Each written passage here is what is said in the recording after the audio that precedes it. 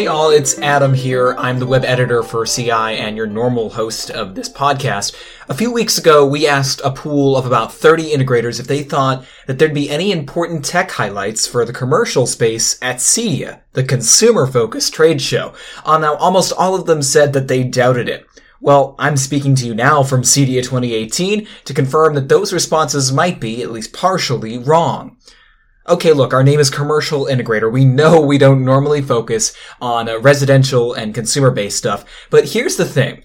If you install in conference or boardrooms, you probably have installed iPads or IoT devices before, and those technologies all gain footing in consumer markets first. So I think we would mostly agree that commercial customers expect the technology they buy from integrators to work seamlessly like what they're already familiar with at home. So it stands to reason that a show like CEDIA can sometimes be a breeding ground for trends that impact the commercial space too.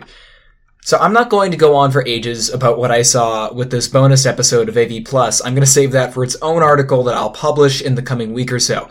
But I did want to highlight a couple of things that I saw in no particular order. So let's start off with a general trend, energy and water management. And this is a technology that I'm frankly surprised isn't already prevalent in commercial markets like healthcare or hospitality, because you'd think hotels and hospitals would find data regarding their water usage pretty valuable. And that's exactly what products from companies like Streamlab or LeakSmart offer. It's a way for integrators to value add the ability for these clients to then collect valuable long-term data on their resources. Tunable lighting, something that most people who own a smartphone are already used to when they switch their device to night mode, is a concept that I think is pushing its way into office spaces. Savant was showing off its partnership with USAI. It's an American-made LED manufacturer, and the range of lighting control there was pretty impressive.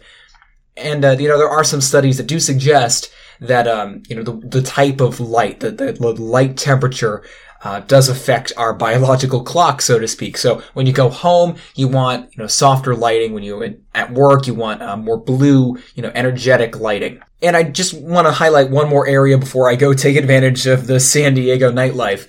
Two acronyms that I think are going to make a big splash in the next couple of years: AI and VR. Okay, now AI is kind of obvious since lots of boardrooms have Alexa and similar devices already. I was talking to Brandon Bresnick at Premier Mounts, and he told me that all he could hear today while booths around him were setting up were commands issued to Alexa. So clearly, this is an established trend already, but I think it'll continue to grow into more than just office spaces as the vocal recognition element improves. And then there's VR. Okay, I know a lot of you probably group that in with 3D TV and other failed technological ventures, but bear with me. Today I saw this awesome new company that's aimed at making integrators' sales processes a lot easier. It's called Modus VR. And what it does is simulate rooms that you're integrating in and lets you swap furniture or technology elements in VR into different arrangements so your clients can see what that large screen or projector or table is actually going to look like in that space with an accurate visual. This is the kind of thing that customers can't just glean from looking at floor plans.